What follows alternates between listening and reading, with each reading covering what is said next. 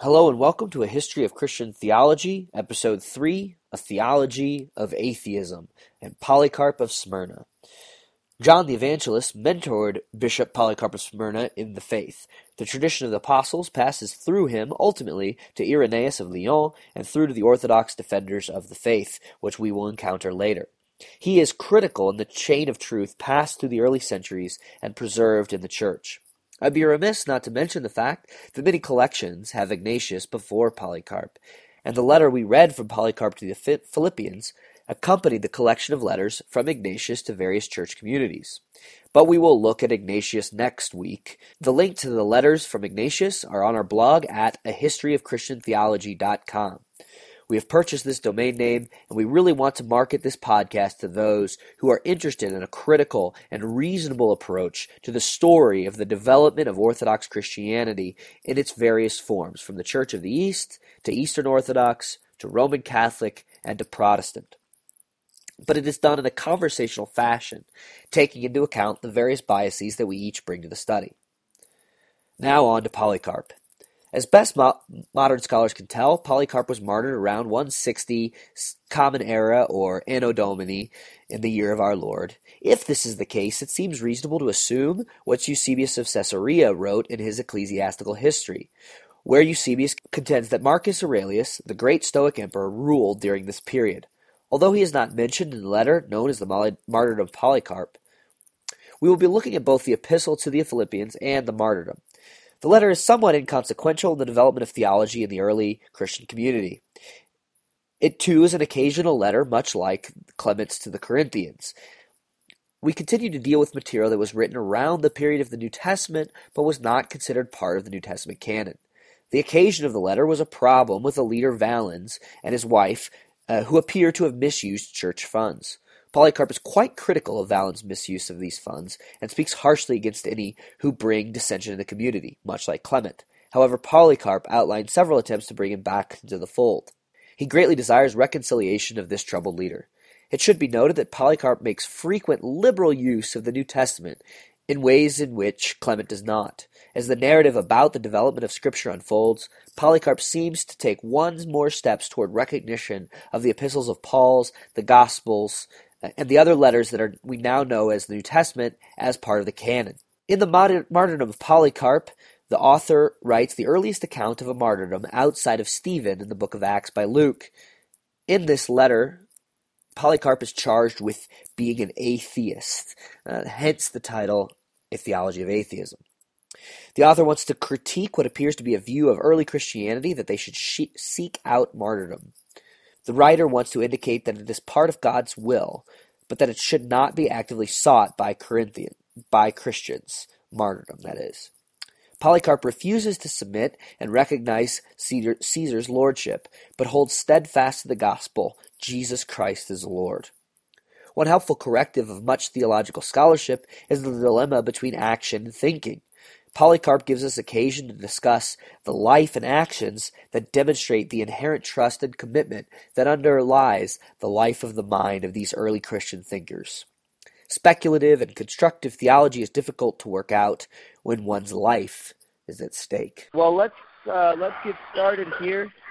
I decided to call this episode A Theology of Atheism, mostly because I thought it was interesting in the martyrdom of Polycarp that the charge brought against him is he is an atheist. Also, there was an interesting article I read in the New York Times calling for a theology of atheism. So I figured it could be sort of pertinent both to what we were reading and to an article that was being discussed in a popular paper. But be that as it may, let's jump right in. What were some elements of the letter to the Philippians? An occasional letter of Polycarp to the Philippians, just like Clement is writing to the Corinthians, Polycarp is writing to the Philippians. What were some elements that jumped out of off the page to you all from his letter? We'll start with Tom. I remember Tom talking about how he used the New Testament. Yeah, that's kind of the main thing that I see in this letter that I find interesting.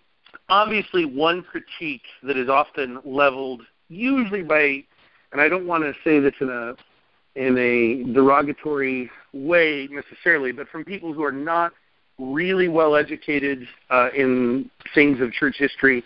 One criticism often leveled against Christianity is that it puts its trust in a scripture that was really put together and compiled way after the events that it was recording. People will often, reference the basic affirmation of the New Testament at the Council of Carthage, which I believe is 375. I might be wrong there, but does that sound right, Chad? 375 Council of Carthage. 397. 397 Council of Carthage. And so, one criticism people will level is, hey, early Christians didn't even read the Bible or read the New Testament. That's something that comes way later. But what you see here in Polycarp's writing, and Polycarp is one of the earliest Christian theologians we have. He would have, and I'm sure you probably have already mentioned this in your intro, Chad, but he undoubtedly personally knew John the Apostle. That's at least what tradition tells us in spades. He already had this sense that the New Testament writings were in some sense authoritative. Obviously, not just in some sense authoritative, he took them as authoritative in a way that the Old Testament was authoritative to Clement. He quotes it verbatim, and what's more is he's really well schooled in it. He makes frequent references and quotes it frequently, and in fact, I do believe refers to it as scripture in one particular spot. In fact, I'll turn here right. It's in chapter 12 in his exhortation to various graces. He actually says, "It is declared then in these scriptures, quote, be ye angry and sin not, end quote, and, quote, let not the sun go down upon your wrath." Now, that is clearly a quote from Ephesians 4, verse 26. The first half could have been drawn from the Psalms, but the second half was clearly from Ephesians 4. So he actually refers to it as Scripture. And so I just think it's really important that people understand that the actual process by which the church came to canonize the New Testament is way more complex than just saying, look, 397, the bishops get together and confirm that this is the New Testament. I just found that fascinating. Yeah, the one I'm looking at right now, in fact, contains the New Testament verse being used, highlighted in yellow, after every single one. And most of these chapters I'm looking at, there's, a minimum of 2 and up to 6 quotes from the New Testament every single chapter. No matter what, it's a lot of New Testament quotations. So. Right. So we see that, he's making liberal use of the New Testament. So one thing that's interesting to me in this conversation, Tom, one part that you wanted to bring up was the difference between an evangelical look at these early authors and maybe a more Catholic approach where you can appeal to tradition. So if you're a Roman Catholic, you want to say, look, we know that these are scriptures because the tradition tells us they're scriptures.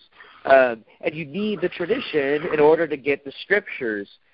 But I wonder if there's not a way in which an evangelical reading this takes it differently and doesn't lean on the fact that it's tradition, but maybe has a different emphasis. Well, it would seem to me that the evangelical would still lean on the fact that it's tradition. The evangelical would say, yeah, we do know that this was the New Testament used by tradition, but they wouldn't think of tradition as being authoritative in the same way that a Roman Catholic does.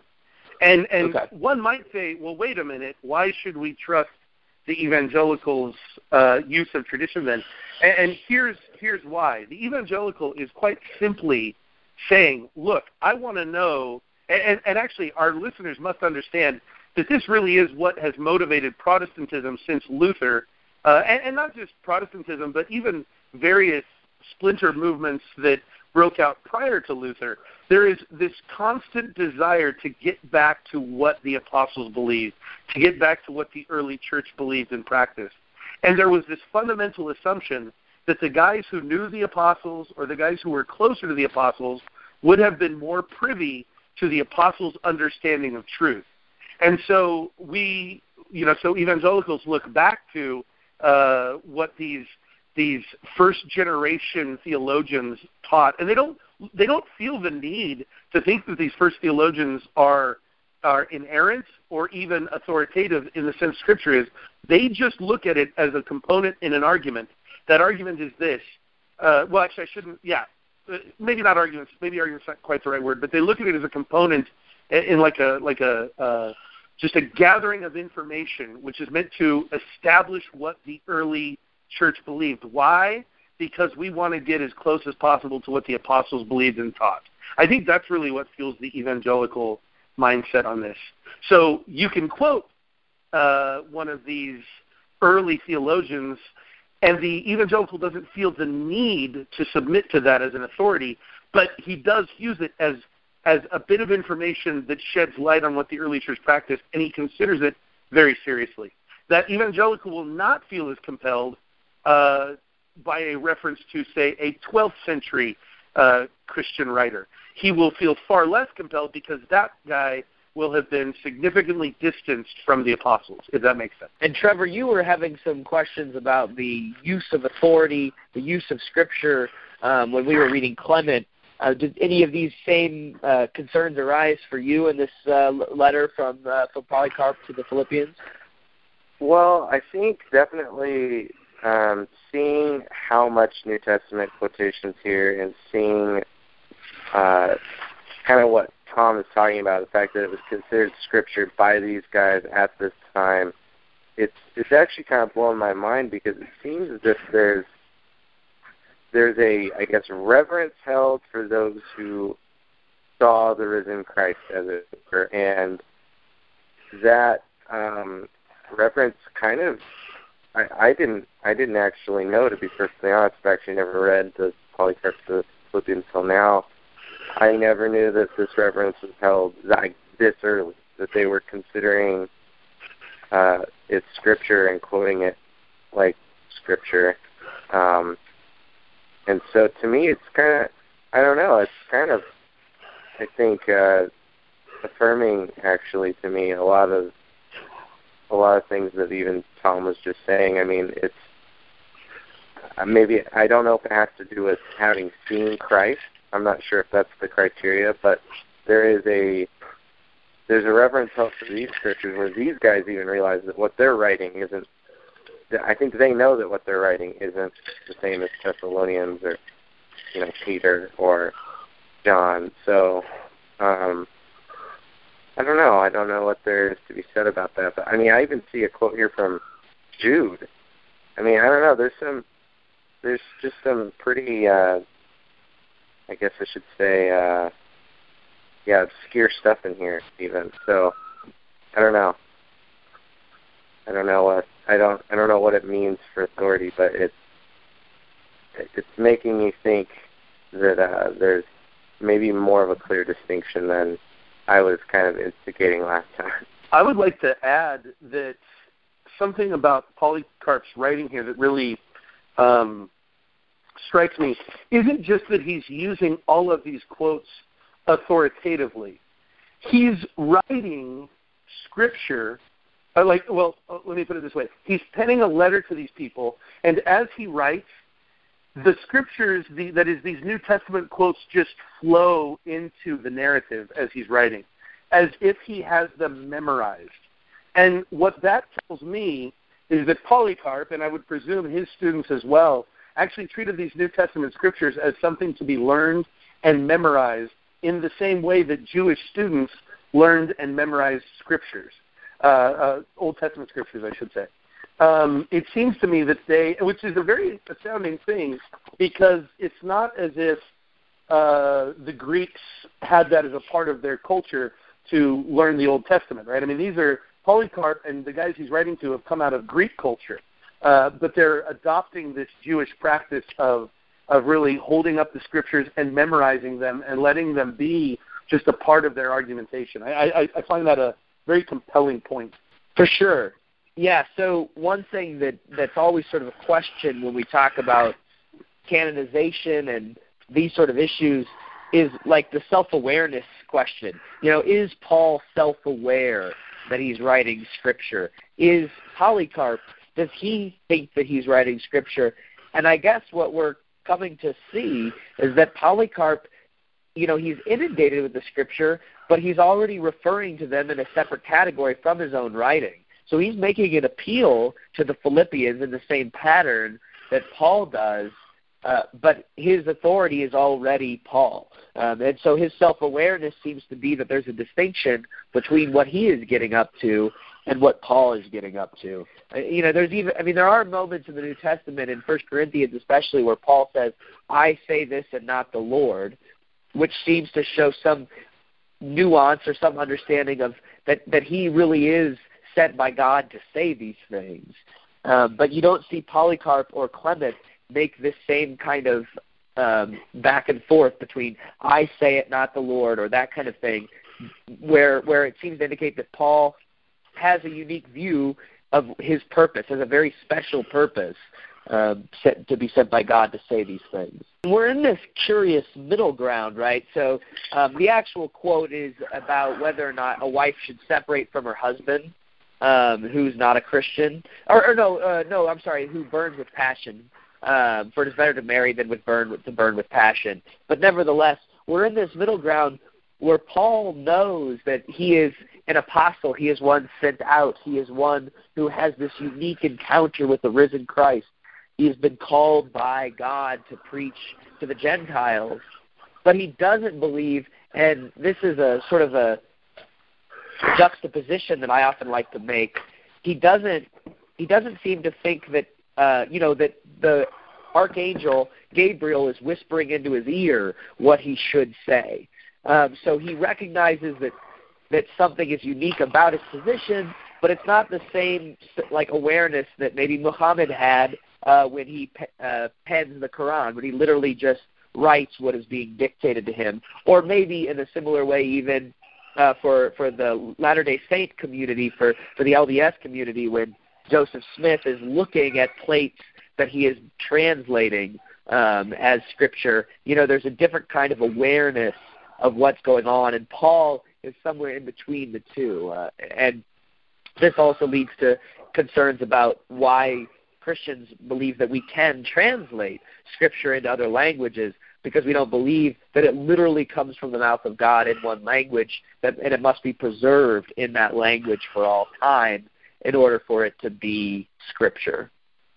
Yeah, well, one thing I would say to that is, of course, the Muslim view of inspiration and as well as the Mormon view of inspiration is not, as far as I can tell, it does not in any way resemble either the Christian or the Jewish view, right? So there just isn't a Christian or Jewish narrative where Gabriel the archangel comes down and dictates while the person writing writes. That just doesn't happen anywhere across the Old or New Testaments. So that seems to be just a completely different view of what inspiration is. So I don't think it would be really proper to say that Paul isn't aware that that's what's happening, because, I mean, of course he is aware that that's not what's happening. So that is proper to say. But at the same time, I don't think it would be proper to say that Paul, therefore, isn't aware that he's writing Scripture. Because I don't think Paul would think of Scripture as something where the angel Gabriel comes down and dictates, because that isn't how the Old Testament was inspired. So it's not the pattern that was set for him. As far as I can tell, the first time that pattern is instituted is in the Muslim tradition. I do want to reference, though, the passage, because I had to look it up. I didn't have my Bible handy, but it's 1 Corinthians chapter 7, and it's verse 10. Paul says, "Now to the married I command, yet not I, but the Lord. A wife is not to depart from her husband." So there he's referencing the teachings of Jesus, which come through in all three of the Synoptic Gospels, that husbands and wives are not to divorce. And then in verse 12 he says, "But to the rest I, not the Lord, say, if any brother has a wife who does not believe, and she is willing to live with him, let him not divorce her." So what it's saying there is if a man is a Christian and married to a non-Christian, and she's willing to stay with him, then he should stay with her. And then he goes on, and what he says there is, Jesus didn't say anything about that. I'm the one talking. So that's the context of what we were talking about there. Yeah, very good, very good. If I might, is there anything else that you all would like to discuss about the epistle? If I was thinking we could turn to the martyrdom. Any further points about the epistle?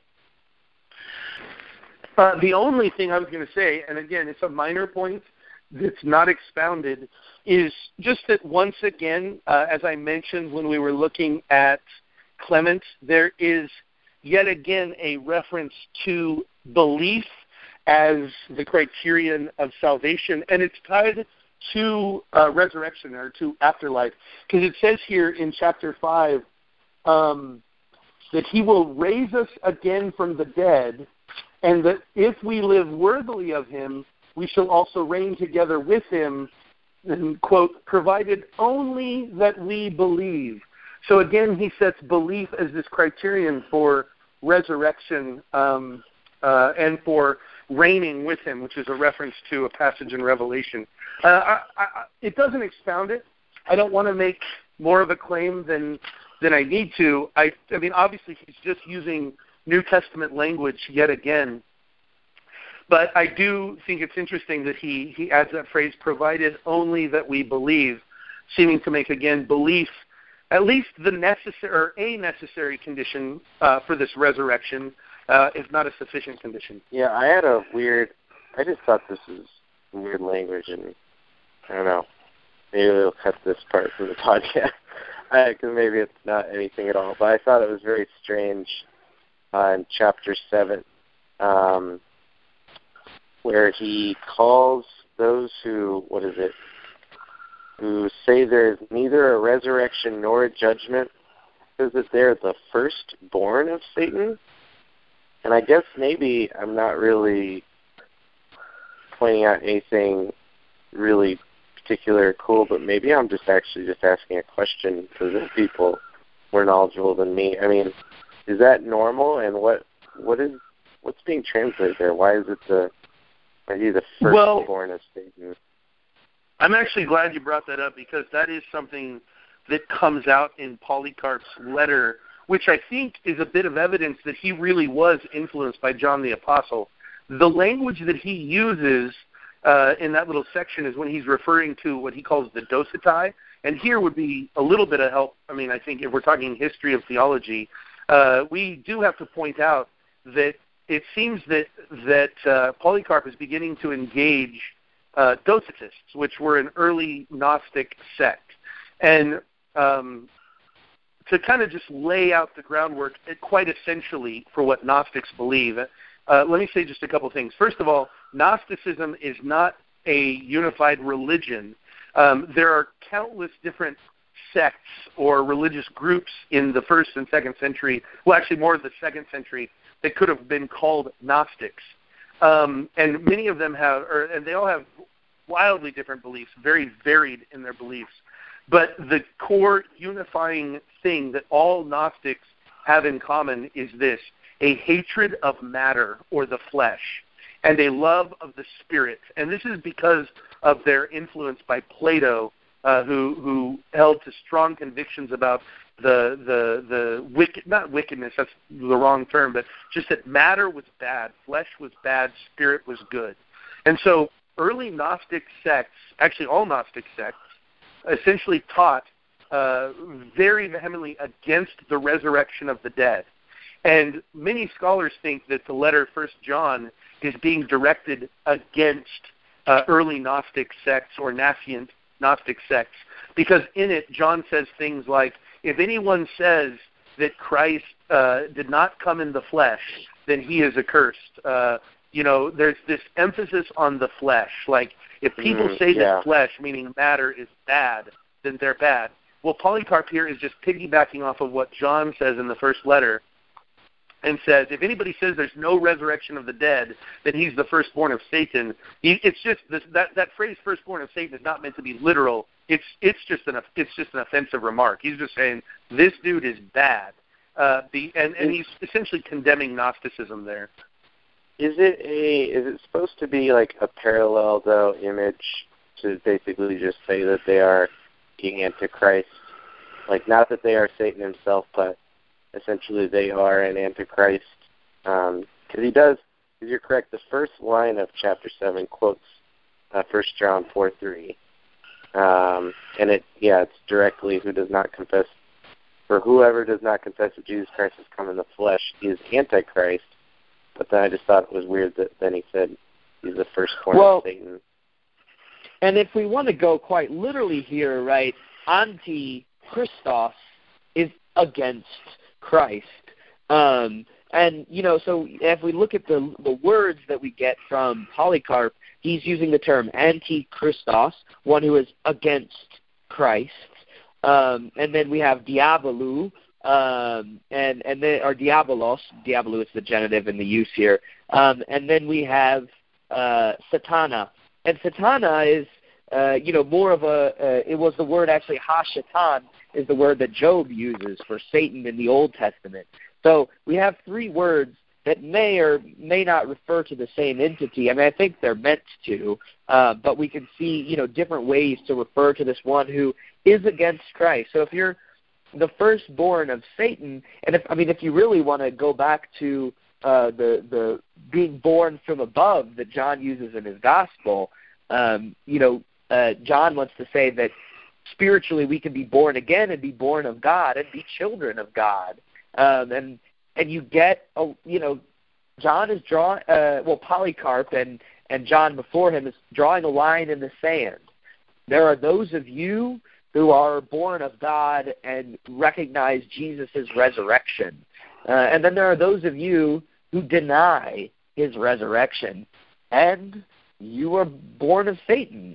So, you are contrary to the truth of the matter, which is to say that Jesus resurrected in the flesh. Right. Well, and not only Jesus resurrected in the flesh, but Jesus coming in the flesh. I mean, the Gnostics denied that Christ ever even came in the flesh. That's what the Docetists believed. The Docetists, the term it comes from a Greek word dokeo, which means to seem and to appear. And so what the Docetists believed was that Jesus just had the appearance of matter or the appearance of flesh, but didn't actually didn't actually take on human matter. And when Jesus died on the cross, according to the Docetists, the belief was that he actually switched spots with Simon of Cyrene. When Simon of Cyrene took the cross from him, there was a mistake that was made by the Roman officials, and they crucified Simon thinking it was Jesus, because Jesus, being not really matter or material, couldn't have actually died. And so that was the common belief that was the shared belief of the Gnostics. Jesus never even came in the flesh, let alone dying or resurrecting. And they mocked the Christian teaching of the resurrection. And that, it seems to me, is what John is directing his statement in 1 John about the Antichrist, or about Antichrist. John makes the comment, "You have heard that Antichrist is coming. Even now, many Antichrists are in the world." And who is Antichrist? He's the one that denies that Jesus is the Christ come in the flesh. That is, it seems to me, a statement saying that these early Gnostic teachers are against Christ, and in fact are, in a sense, little antichrists, who have come into the world. So that seems to be the force of what he's saying, and it seems to be where Polycarp is. Polycarp's just piggybacking off of that. Yeah, very good. And I would just like to add, there's part of me, maybe with my sort of more modern contemporary sensibilities, I don't like the drawing the line in the sand. I want to include everybody, right? So this inclusion and tolerance, these are sort of values that people bring about these days. And in Polycarp's letter, he is drawing a line in the sand, but it is the foundational issue, right? I mean, as Paul says in 1 Corinthians, that if Christ has not died, and resurrected, you are still in your sin. And there are some wonderful things that Polycarp does later in this letter to show that that he wants to bring everybody together. He does have this unifying vision, this inclusivist vision in a way. In chapter 11, he says, rather than judge people as enemies, call them back as frail and wayward members so as to heal your entire body. For when you do this, you build yourselves up.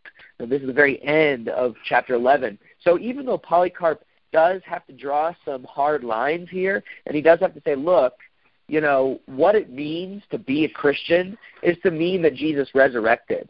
But outside of that, I'm telling you all of this because I want to see you guys united. I want to see people brought in. And even those who might be sort of enemies. He uses the term enemies. No, you should love them and seek to heal them and bring them back so they're part of this community that recognizes that that Jesus the Christ came in flesh, resurrected in flesh, and will come again in flesh.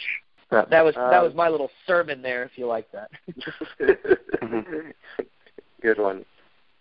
So we should probably talk about the martyrdom if you want to hit on that real quick.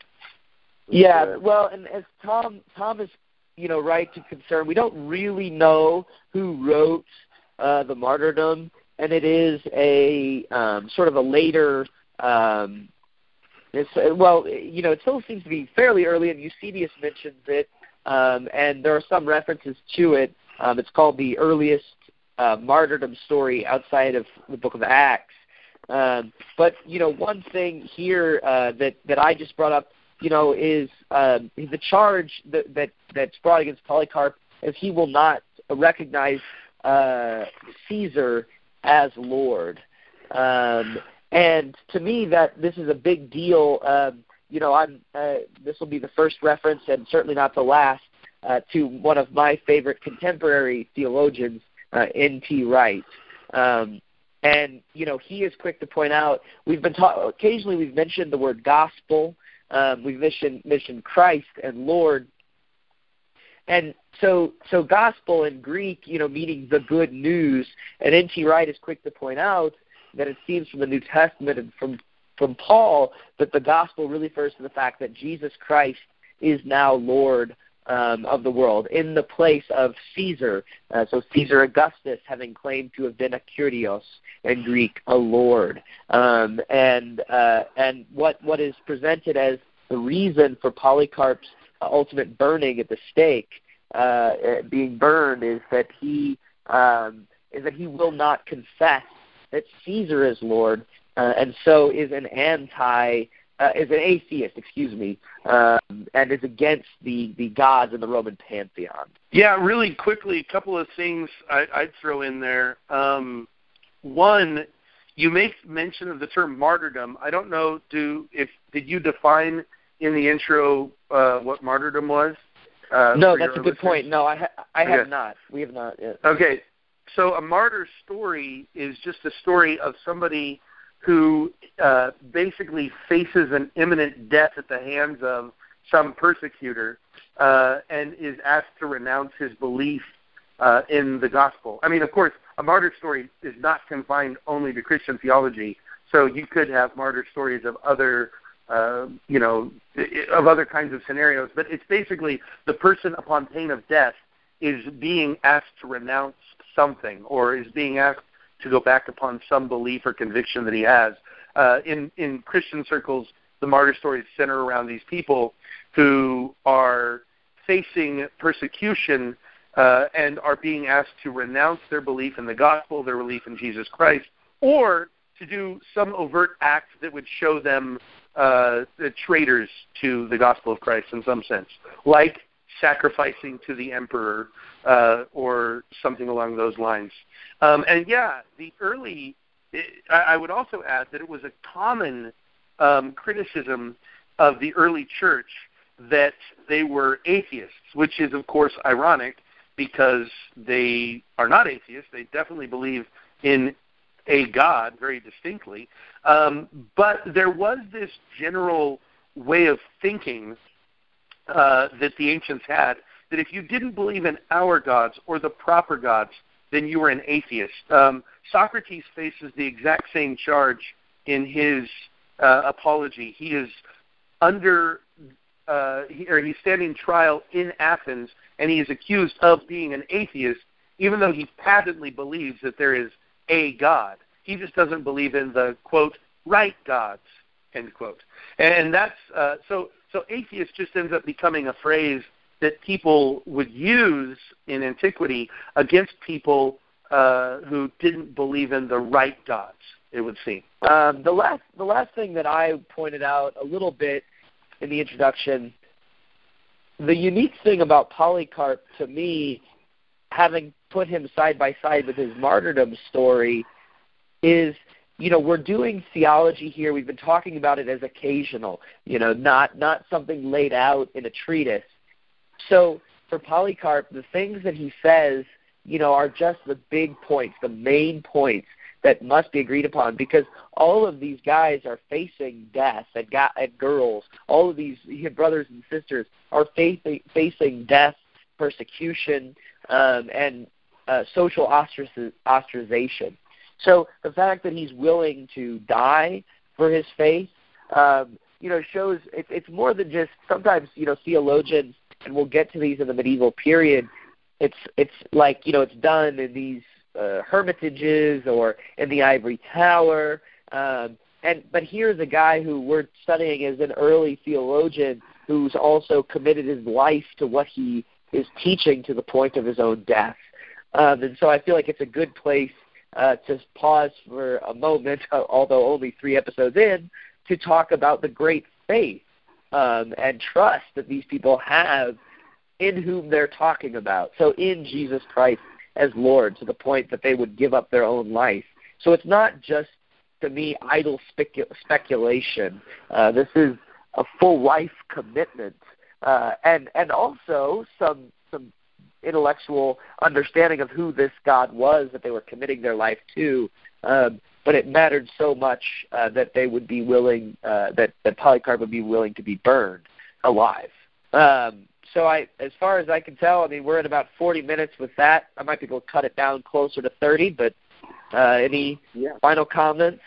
Well, one thing I would just kind of say briefly is I feel like, obviously we're having a discussion, so to speak, around these various writers, and it seems that maybe occasionally the history itself, we try to contextualize things, but there's a lot of history that goes by the wayside, and I don't know how we could possibly cover it all, but it is important, I think, for our readers to understand, while we discuss these early theologians, that the first 300 years of church history is a story of Christians who are being persecuted. Christians who are being rounded up, who are being arrested and beaten, who are being asked to denounce their faith in God, who are being asked to sacrifice to the genius of the emperor, who are being asked to demonstrate themselves loyal to the state, and who, if they don't concede and if they don't give in, are being burned alive, they're being thrown to lions, they're being impaled, they are being flayed alive. They're having the most horrendous kinds of punishments enacted upon them, and all of them do so with this very strong belief that they are embracing a fuller life, not rejecting the one that they have, that there is something coming, that when they die, that isn't the end of their story, but they will resurrect. And as you said, Chad, a few moments ago, it conveys this strong sense that this isn't just a club that they belong to. It's not just something that they do on Sundays, but it is the sum total of their lives. Polycarp says when he's standing before the magistrate asks him to deny Christ, and Polycarp says, 73 years I have served him, and he has never denied me. Why should I deny him now? And so there was this strong sense that all of his life he had followed Jesus, and there was this true sense that Christ was, in fact, there, upholding him, present in his life, and at no point betrayed him or denied him, and it would be a true betrayal for him to deny Christ now. And so I think it's important to that. Oh yeah, and all the while through all that persecution, defending against heresy at the same time. I mean, like, if Docetism is being, talked about this early on, it's really impressive that they're going through that, and they're having to deal with the fact that people are trying to just bring in this or that, and this or that heresy, and it's kind of crazy because it's before councils, it's before people, were just jockeying philosophical opinions for perhaps even political reasons. I mean, this is like, he's like, no, I mean, I met John, and John met Jesus, and this guy came out in the flesh. He's defending an orthodox view, not out of basically any selfish reason or just philosophical bent. Like, I'd like it if my God were like this. I mean, this is just the way it is. I mean, I met these people, and he's holding on to it, with a lot of faith and a lot of conviction in the midst of all this persecution, which is why I've actually always found these fathers that much more interesting, because they had to deal with just so much all at the same time. It's not like when it became legal and, to be a Christian at the Edict of Milan, and they were like, paying your, airfare and travel to the conference, basically, like when the emperor was footing the bill, and you got to kind of relax and argue, and I don't know. To me, I guess I just have this different view of these guys sometimes, how they're really defending what they know, and I think it also just shows the tight connection they had to the apostles who met Jesus, and so they don't have some philosophical bent. They're saying this because that's exactly what was told to them, So that's the end of our episode on the martyrdom of Polycarp. Please check back with our website, ahistoryofchristiantheology.com. This week we will be doing another episode on Ignatius of Antioch. Following that, we will turn to several other New Testament apocryphal books, Shepherd of Hermas, the Didache, and a few others.